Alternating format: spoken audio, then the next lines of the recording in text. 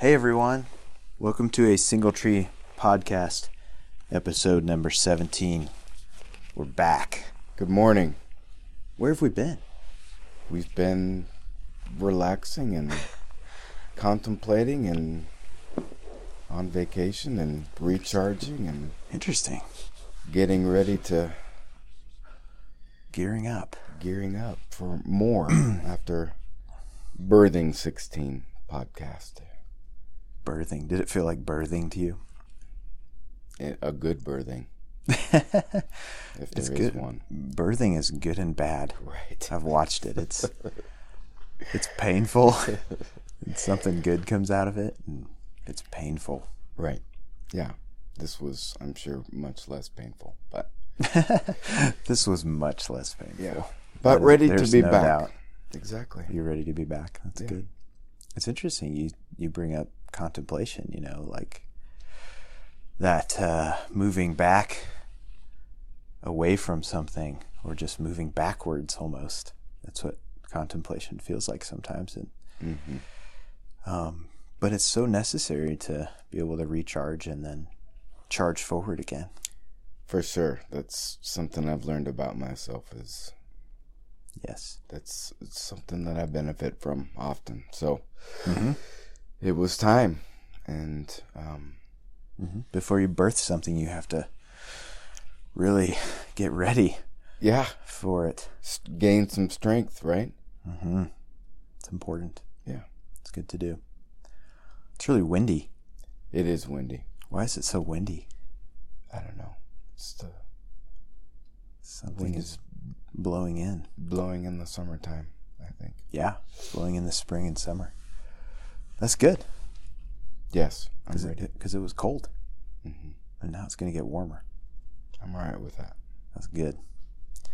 Today we're going to talk about self-worth and value, finding those things. It seems everyone's in search of those things or have some core struggle with finding a sense of value. Am I worth something? Do I mean something? Do I have a purpose, a place in the universe? And so we're going to talk about that today, and the normal, natural struggle, common struggle that everyone has with it.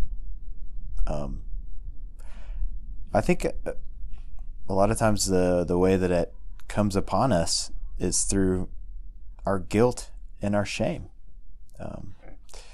When we feel those things, it leads us to start to ask the question, am I worth something?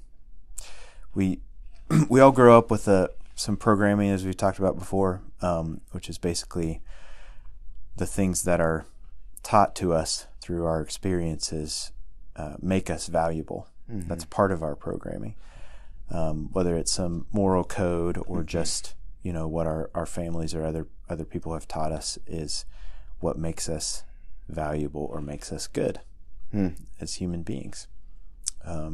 These are social things that are taught to us, and so we come up with some idea of what it means to be good, to be a good human being, and we carry that around. It's hard to just get rid of that, discard it, and inevitably we encounter some guilt, which is basically just the feeling of we didn't do the right thing or the good thing.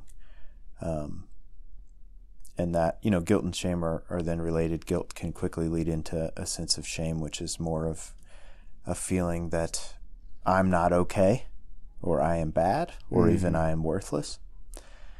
And so those are the things that really kind of come into, we come into those tensions, which help us to start asking these questions of, am I okay? Which is extremely important for us to do. To be able to ask the questions? Absolutely. And if I think there's something there with what you're saying about guilt and shame being these emotional experiences that arise when that is being jeopardized or put into question.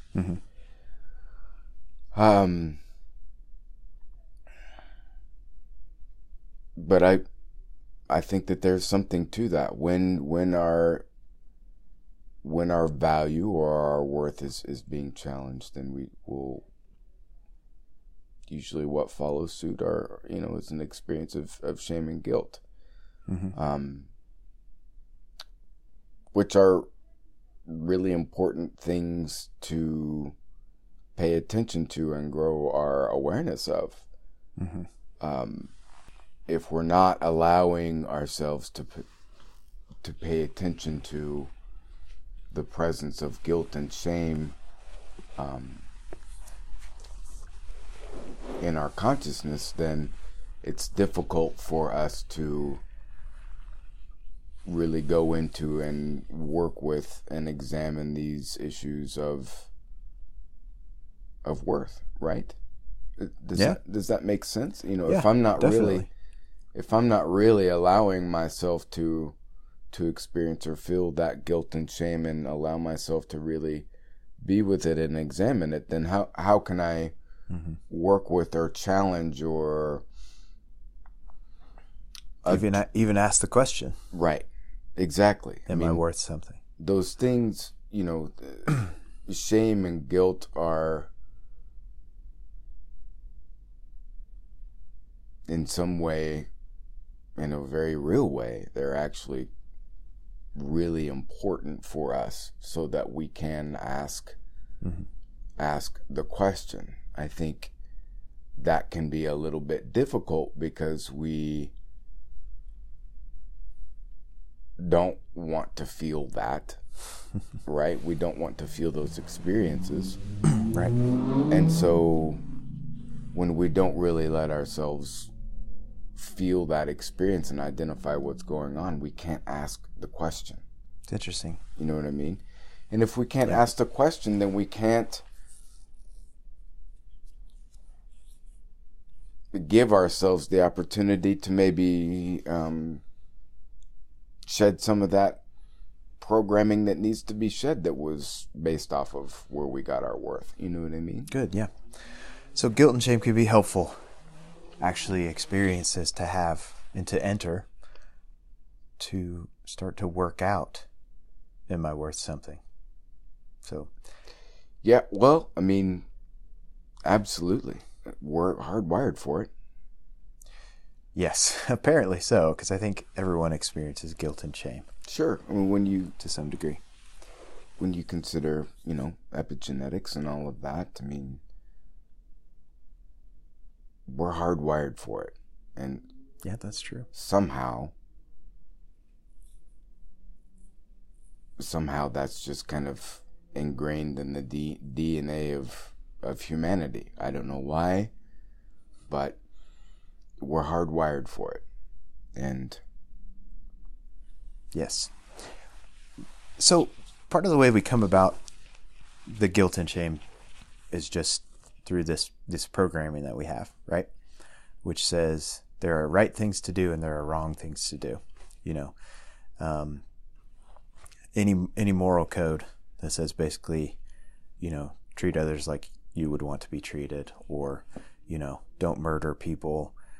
Whatever your code is, about what it means to be a good person, is what actually brings about then the feeling of guilt when you don't live up to it. Right. Maybe you've never killed someone. Maybe you've only thought about it, or, felt like hurting someone because you were angry. Either way, we come about guilt because we don't live up to the standards. But it seems like some standard by which you can judge yourself, or you do end up judging yourself, is necessary to have some kind of structure for early life anyway. Yeah, I mean, I agree. I think it's necessary to a point, and I think it's necessary. Seems like a necessary structure or process so that we can evolve, which means I think it's necessary so that we can come through it and work through it and then shed it. If that makes sense. Yes. That's its necessity, is to be worked through so that it can be shed. Yeah. If that makes sense. Definitely makes sense. And we'll talk about that a little bit later, just how to shed it, why to shed it, what the function of that is. But the the standards themselves maybe are necessary to bring about the guilt and maybe even the shame. Mm-hmm. To have some kind of structure that even divides good from bad. As we've talked about before with dualistic thinking, is it's not something that you're going to be able to avoid. It's a necessary kind of early thing to do, construct to have,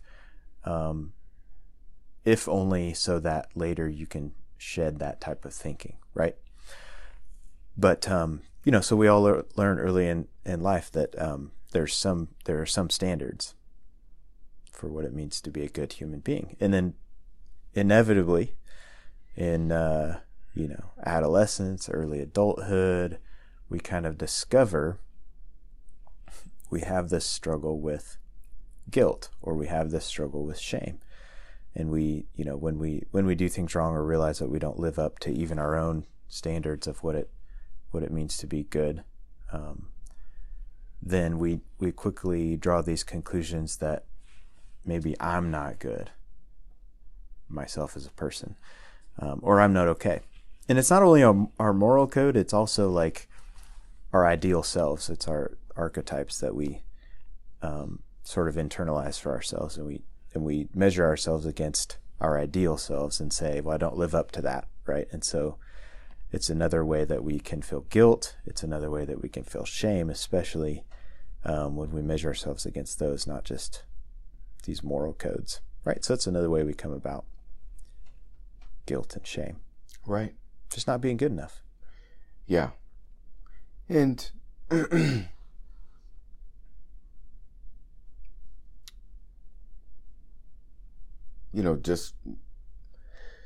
just like the tree, I mean, it's one of its fundamental jobs is to grow and to have a larger context as it grows. Well, humans are the same, and so when we allow ourselves to work with guilt and shame and confront that, it helps us grow into a larger context. Okay. What's a larger context that you grow into? Well, I mean, let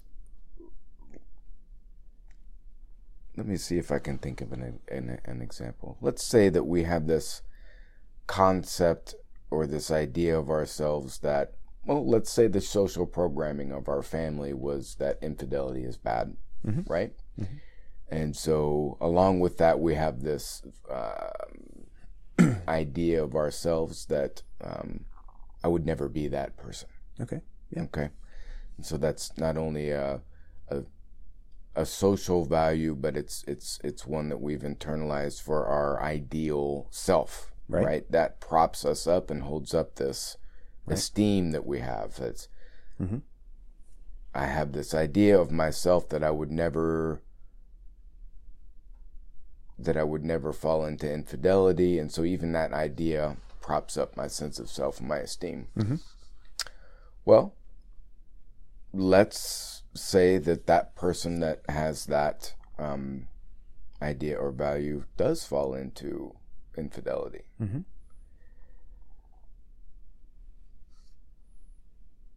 Naturally, because we're hardwired for it, there's going to be this experience of guilt and shame, right? Mm-hmm. The guilt, not only like I broke a rule or I did something bad, but shame in regards to, because I broke the rule, because I broke that value, I am bad and I am worthless. Well,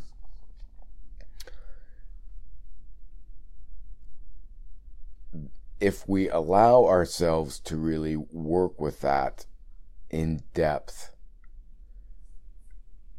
and if we allow ourselves to go through that, it can allow us to have a larger context of ourselves if we're willing to accept that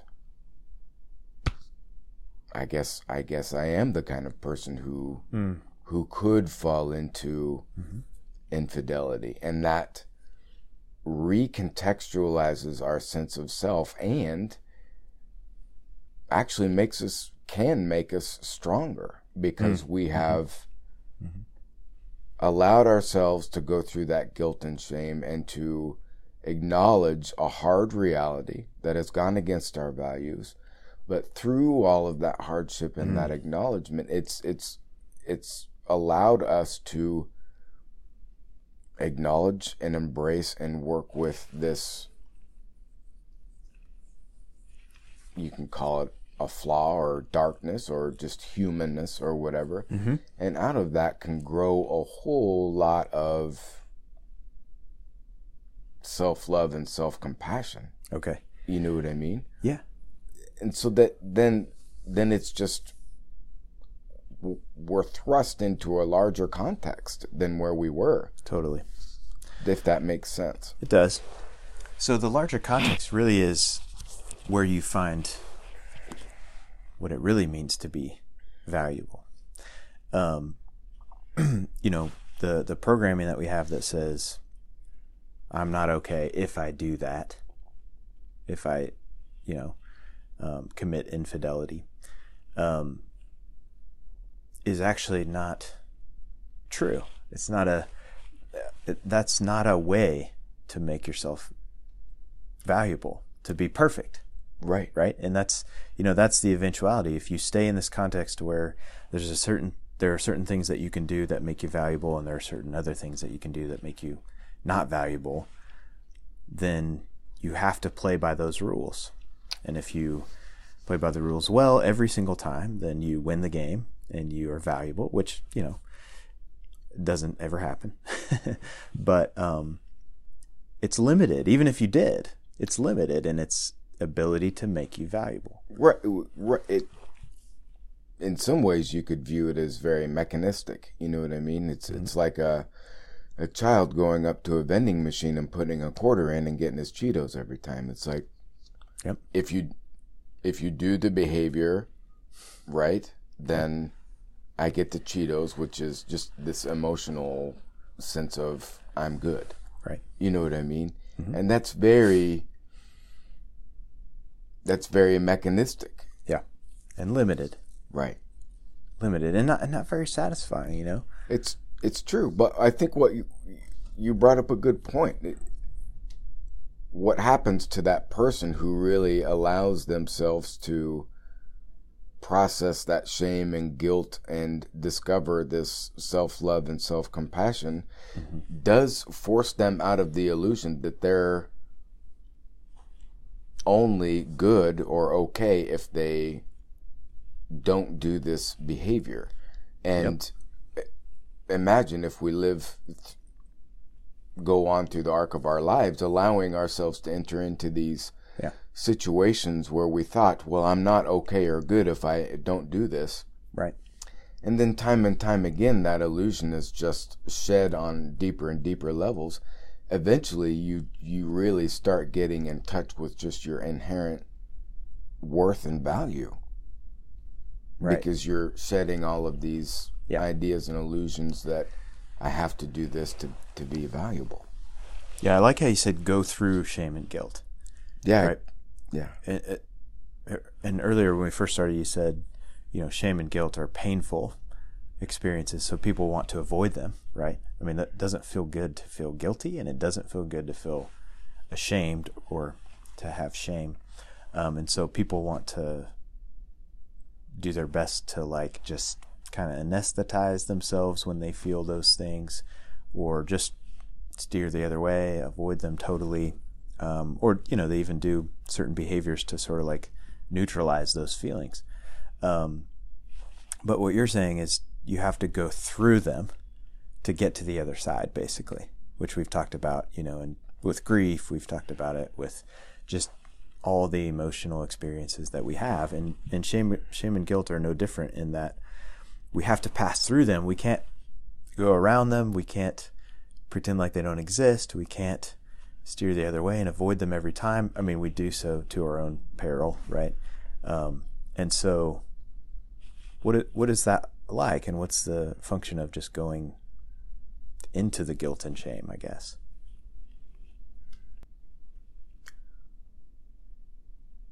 I think it's like honesty. I think it's like pain. I think it's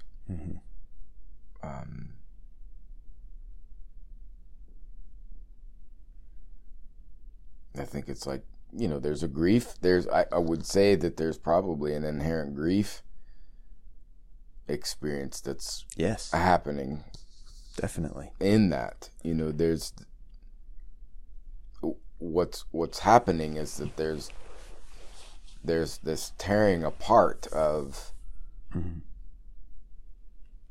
conceptualizations or values, or just this self that we've created so that we can feel good about ourselves, and that's being torn up.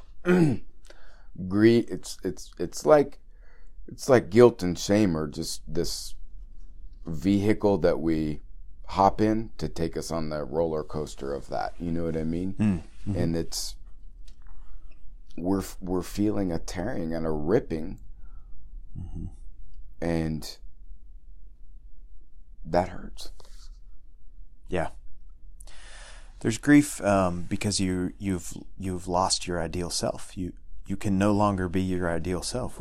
Right. You've lost the safety in that, right? Yeah. And so there's grief about losing, if you mess up, if you do something that goes against your code or your standard, then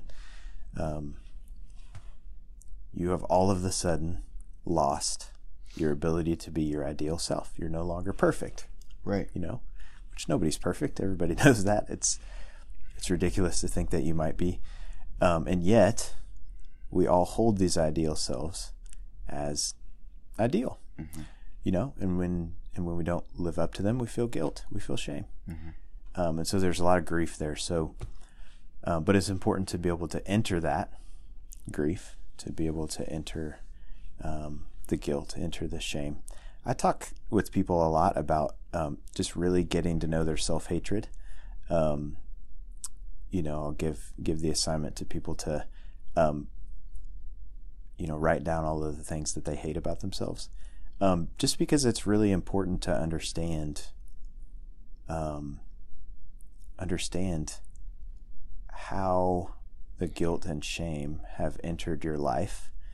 And because if you're going to actually find self-love and self-value, it's going to be despite those things, because you have some standard of what you believe it takes to be a good human being, whether that's morality or beauty or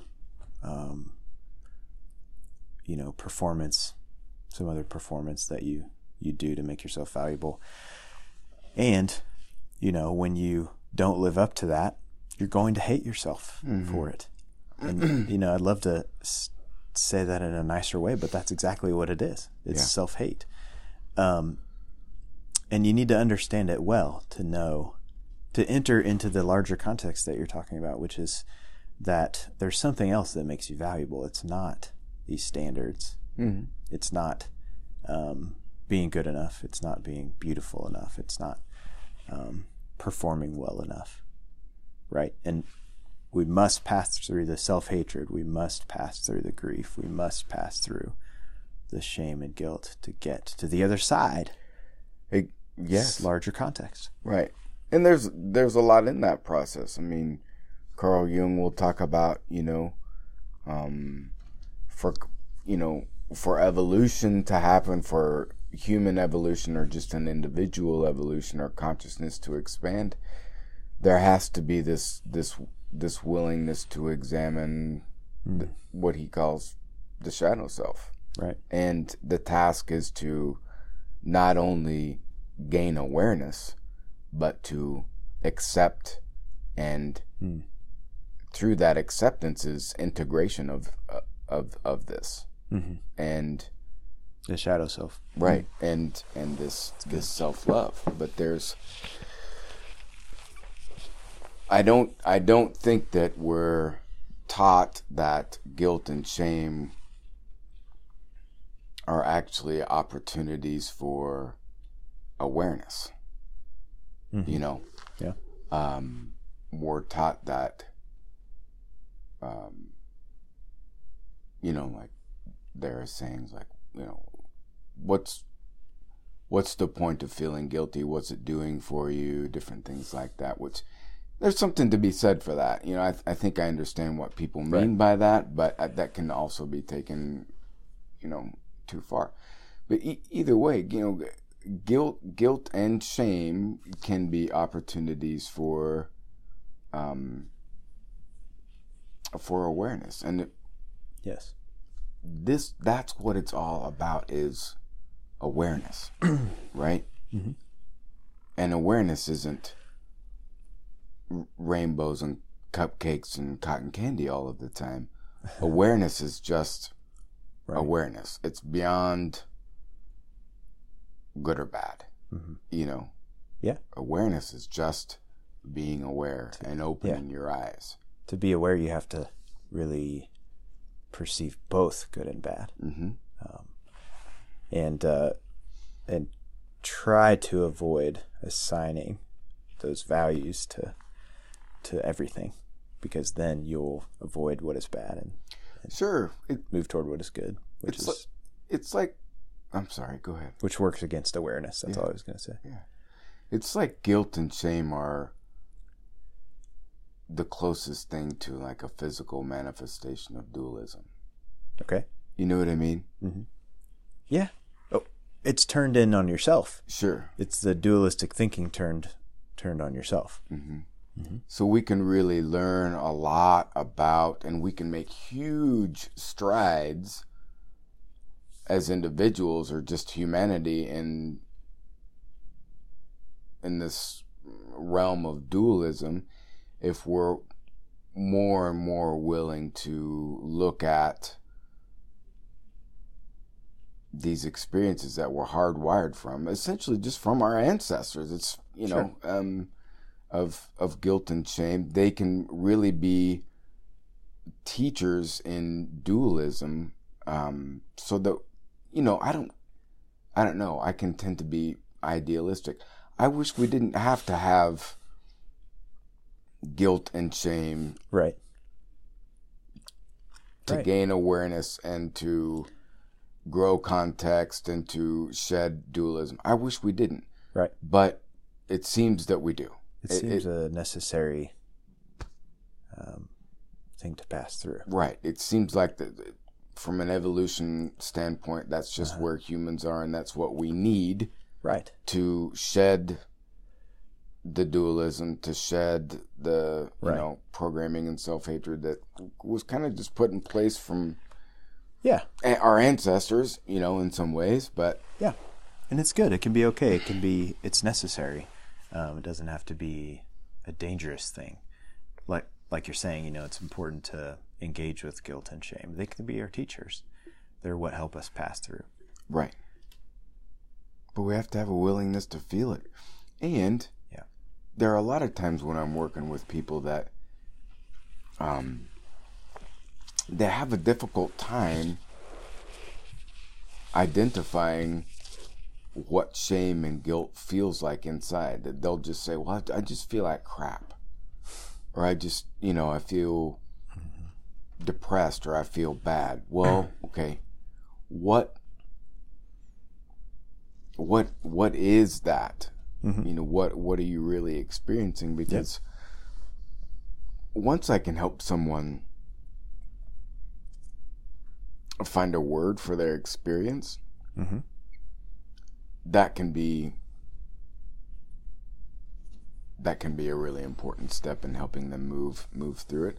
Because otherwise it's just this abstract, I feel bad, or, you know.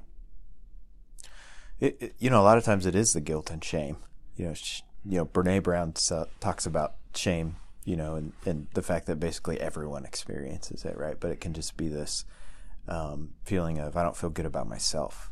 Mm-hmm. Or it's the grief that I am not going to be my ideal self, and letting go of that. And people don't, like we talked about grief being this, or depression being this unresolved grief, or these griefs that have piled up, and that's a huge one. Realizing that you're not your ideal self is something that just lives with people, and it creates all of this, those bad feelings, the crappy feelings. And it can grow. It's almost...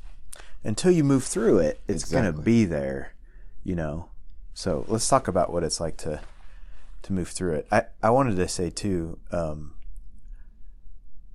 to actually establish a sense of value in your life. You were talking about Jung and the shadow self, and being able to like integrate that.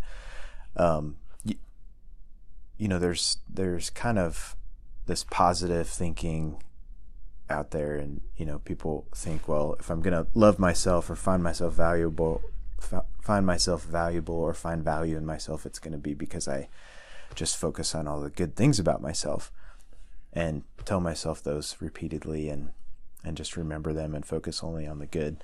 But I think if you're actually going to discover and reach and possess a sense of real value of yourself and real love for yourself, it's going to be despite your shortcomings. It's going to be despite the darkness in you, and it's going to be in the things that you don't like about yourself. It's going to be with your shadow self. You're going to have to accept the fact that there is that dark side to you, because it's probably not going away. What keeps some people from doing that and others from going into it directly? It's just the ability to tolerate your shadow self. Like if your dualistic thinker is so strong that you demand perfection from yourself, or you demand that is the only way that you're going to become valuable, then you won't face and accept your shadow self. So this dualistic thinking, is really important to get a hold of and really become aware of, because it's always on, Which is propped up and energized largely by guilt and shame. Yeah. The dualistic thinking is a lot energized by guilt and shame. For sure.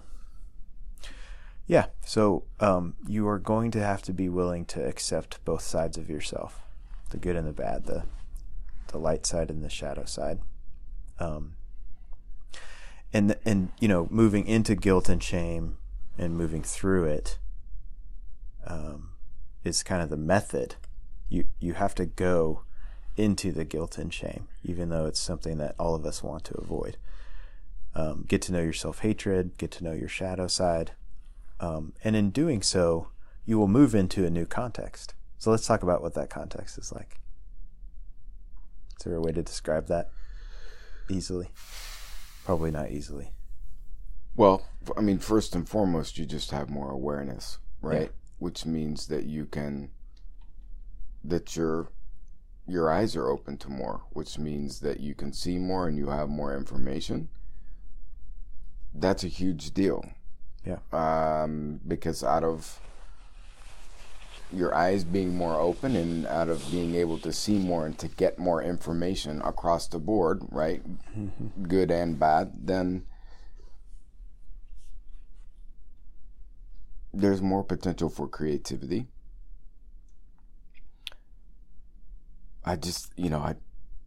Once again, I just think it has so much to do with honesty and compassion and humanness. I just think that's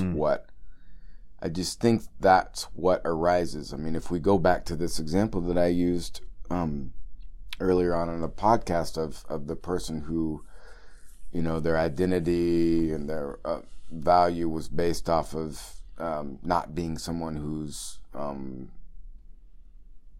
fallen into infidelity, and they've allowed themselves to go through the kind of the guilt and the shame and into the other side where they can accept and love themselves, that illusion is stripped away. But part of that illusion being stripped away is also just a recognition that, wow, I thought I was so different than all of these other people who did. And that illusion of separateness is stripped away. And so they've gone deeper into this reality and existence of, I'm more like everyone else than I thought, which breeds a humility.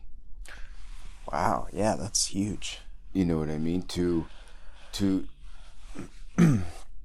be able to look at other people that you spent all of your life judging, and then one day really looking at those people and saying, I'm no different than them. I mean, it's great. If that's not humility and honesty and right, a step closer to humanness and oneness, I don't know what is. Right. So so maybe part of discovering your self-value is in discovering that you're just like everyone else. Humility might be a large part of finding a sense of value, realizing that you're no better than anyone else because of your standard or your striving to be whatever you imagine yourself to be or hope that you will be. Yeah, and it's a gift, that humility that we get, right? Which I think real and good and authentic humility is an expression of self-love and compassion. That's a gift, that can be a gift, that can be an outcome of by allowing ourselves to go through this process of guilt and shame. That on the other end we find this humility, this unity, this deeper compassion, that this previous concept that we had in place, was really blocking us from. That's interesting. So on the other side of the shame and guilt, the former side, the first part of life where you basically try to make yourself valuable through your performance, that's kind of a dog-eat-dog world, and it's all based on the idea that if you can achieve whatever your goal is in your standard, then you're better than other people. And when you encounter your own guilt and shame, it's such a gift, because then that's what, if you're willing to engage it and move through it and really encounter it, then you will move through to the other side, which is the place where you find humility first, which people don't like sometimes. But you'll also find unity with others, and you'll find compassion, which is compassion for yourself and also compassion for others, right? And those are the things really that give us a sense of value, rather than connection. And connection. So I like that. Humility, unity, compassion, those are the things that really are characteristic of what it means to be valuable, but they also are things that give us a sense of personal worth and value. Right. It comes full circle. Like you said, we experience this, our worthiness in the context of relationship. And so when we can really allow ourselves to confront these values or ideas or concepts that we have and understand that a lot of them are propped up by guilt and shame, and understand that when we aren't able to prop up all of these things and allow ourselves to really go through guilt and shame, that on the other end of that comes this humility, this compassion, this unity, that creates an openness, right? And an availability in the context of relationships that we didn't have before. Okay, so it's important for us to become open. The humility, the compassion, the unity that we discover when we move into and through guilt and shame is where we discover real value and worth, right? Which I think these terms, even just the idea of having value and worth, is kind of this relational thing. I mean, what it means to have value to someone else, or even value in the context of the universe, and worth, means that I am valuable to someone else, or I'm valuable in this context, which means no matter who the viewer is, whether that's God or you or someone else, it's having value to someone else, or it's having value to just the whole universe, basically, right? Do I matter in the big scheme of things is the question that we're all looking to answer. Right. And so it is.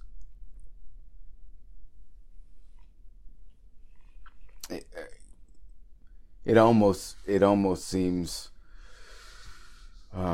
opposite to think that guilt and shame can actually create this openness to experience that value in the context of relationship, but it seems that way. It seems that it can.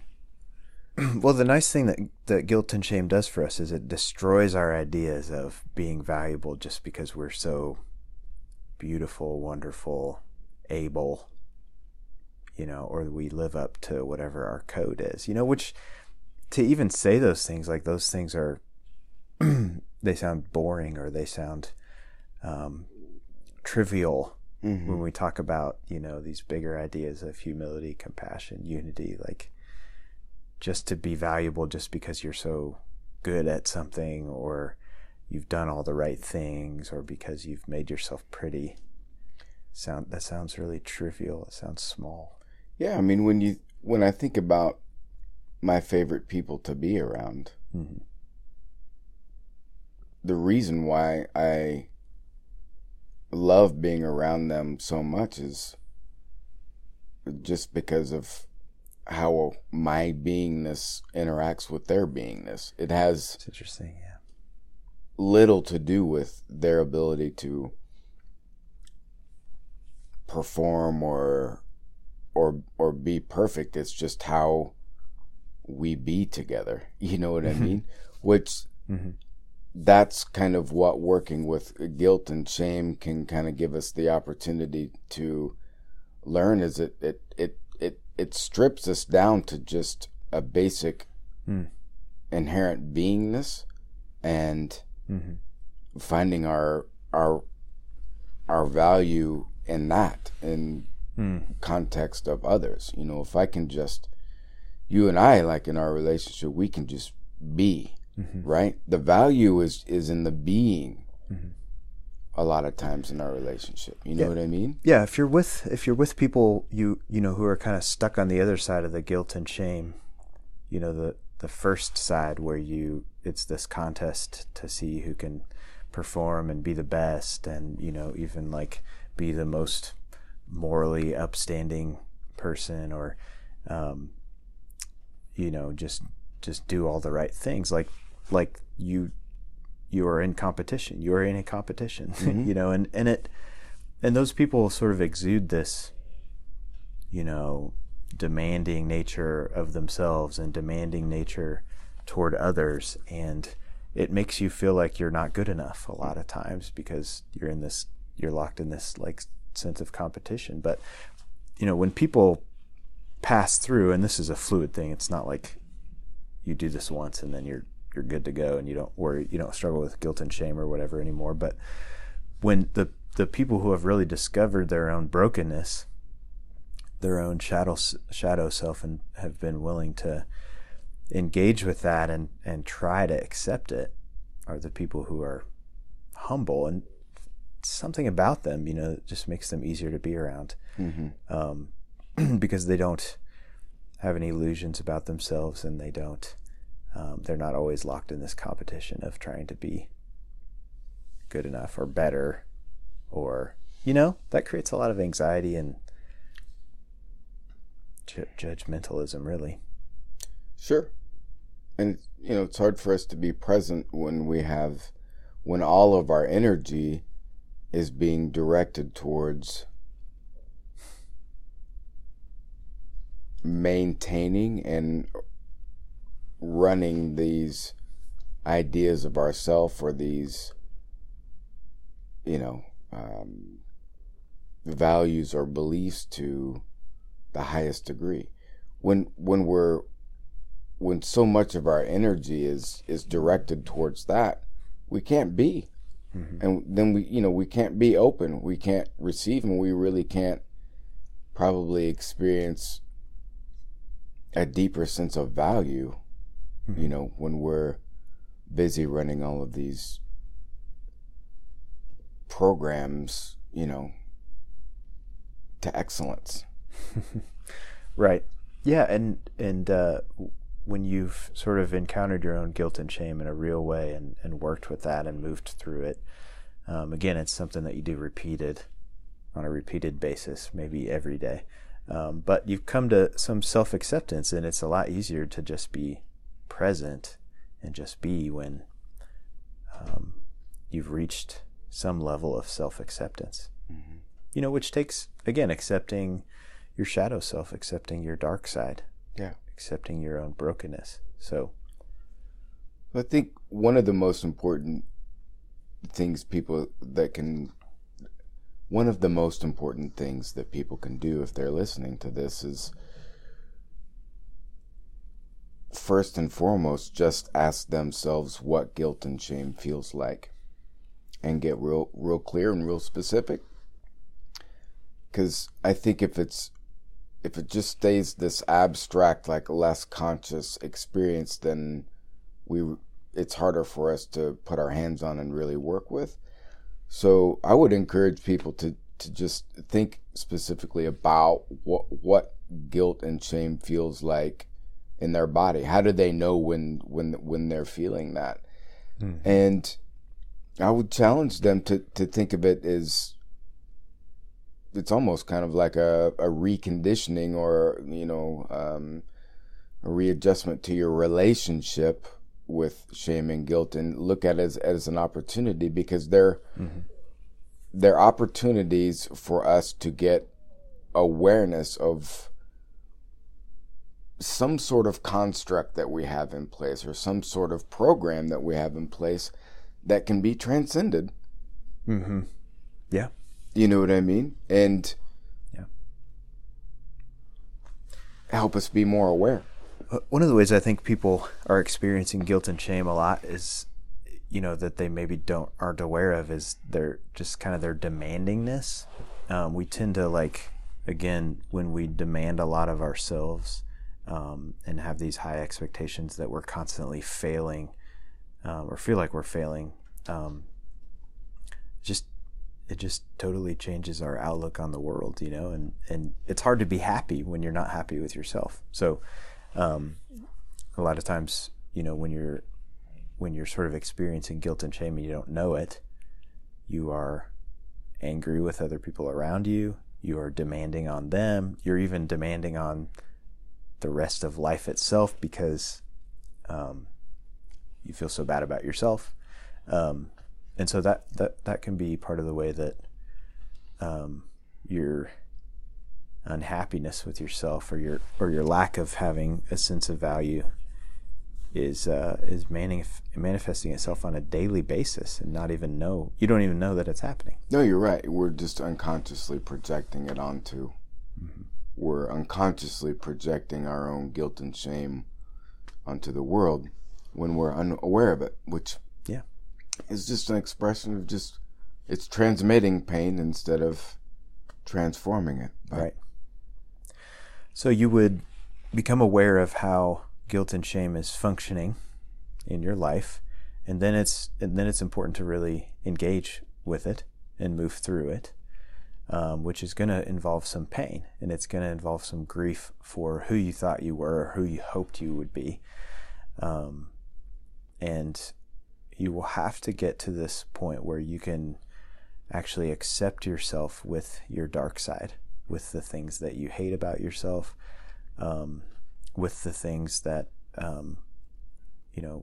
the places where you don't live up to whatever your standard was. And the goal of that is humility. Like you said. It's to realize you really know better. Everyone has to do this work of accepting themselves with their brokenness, with their weakness, with their darkness. And that is what helps you move into a sense of value. You're not valuable because you're better than other people.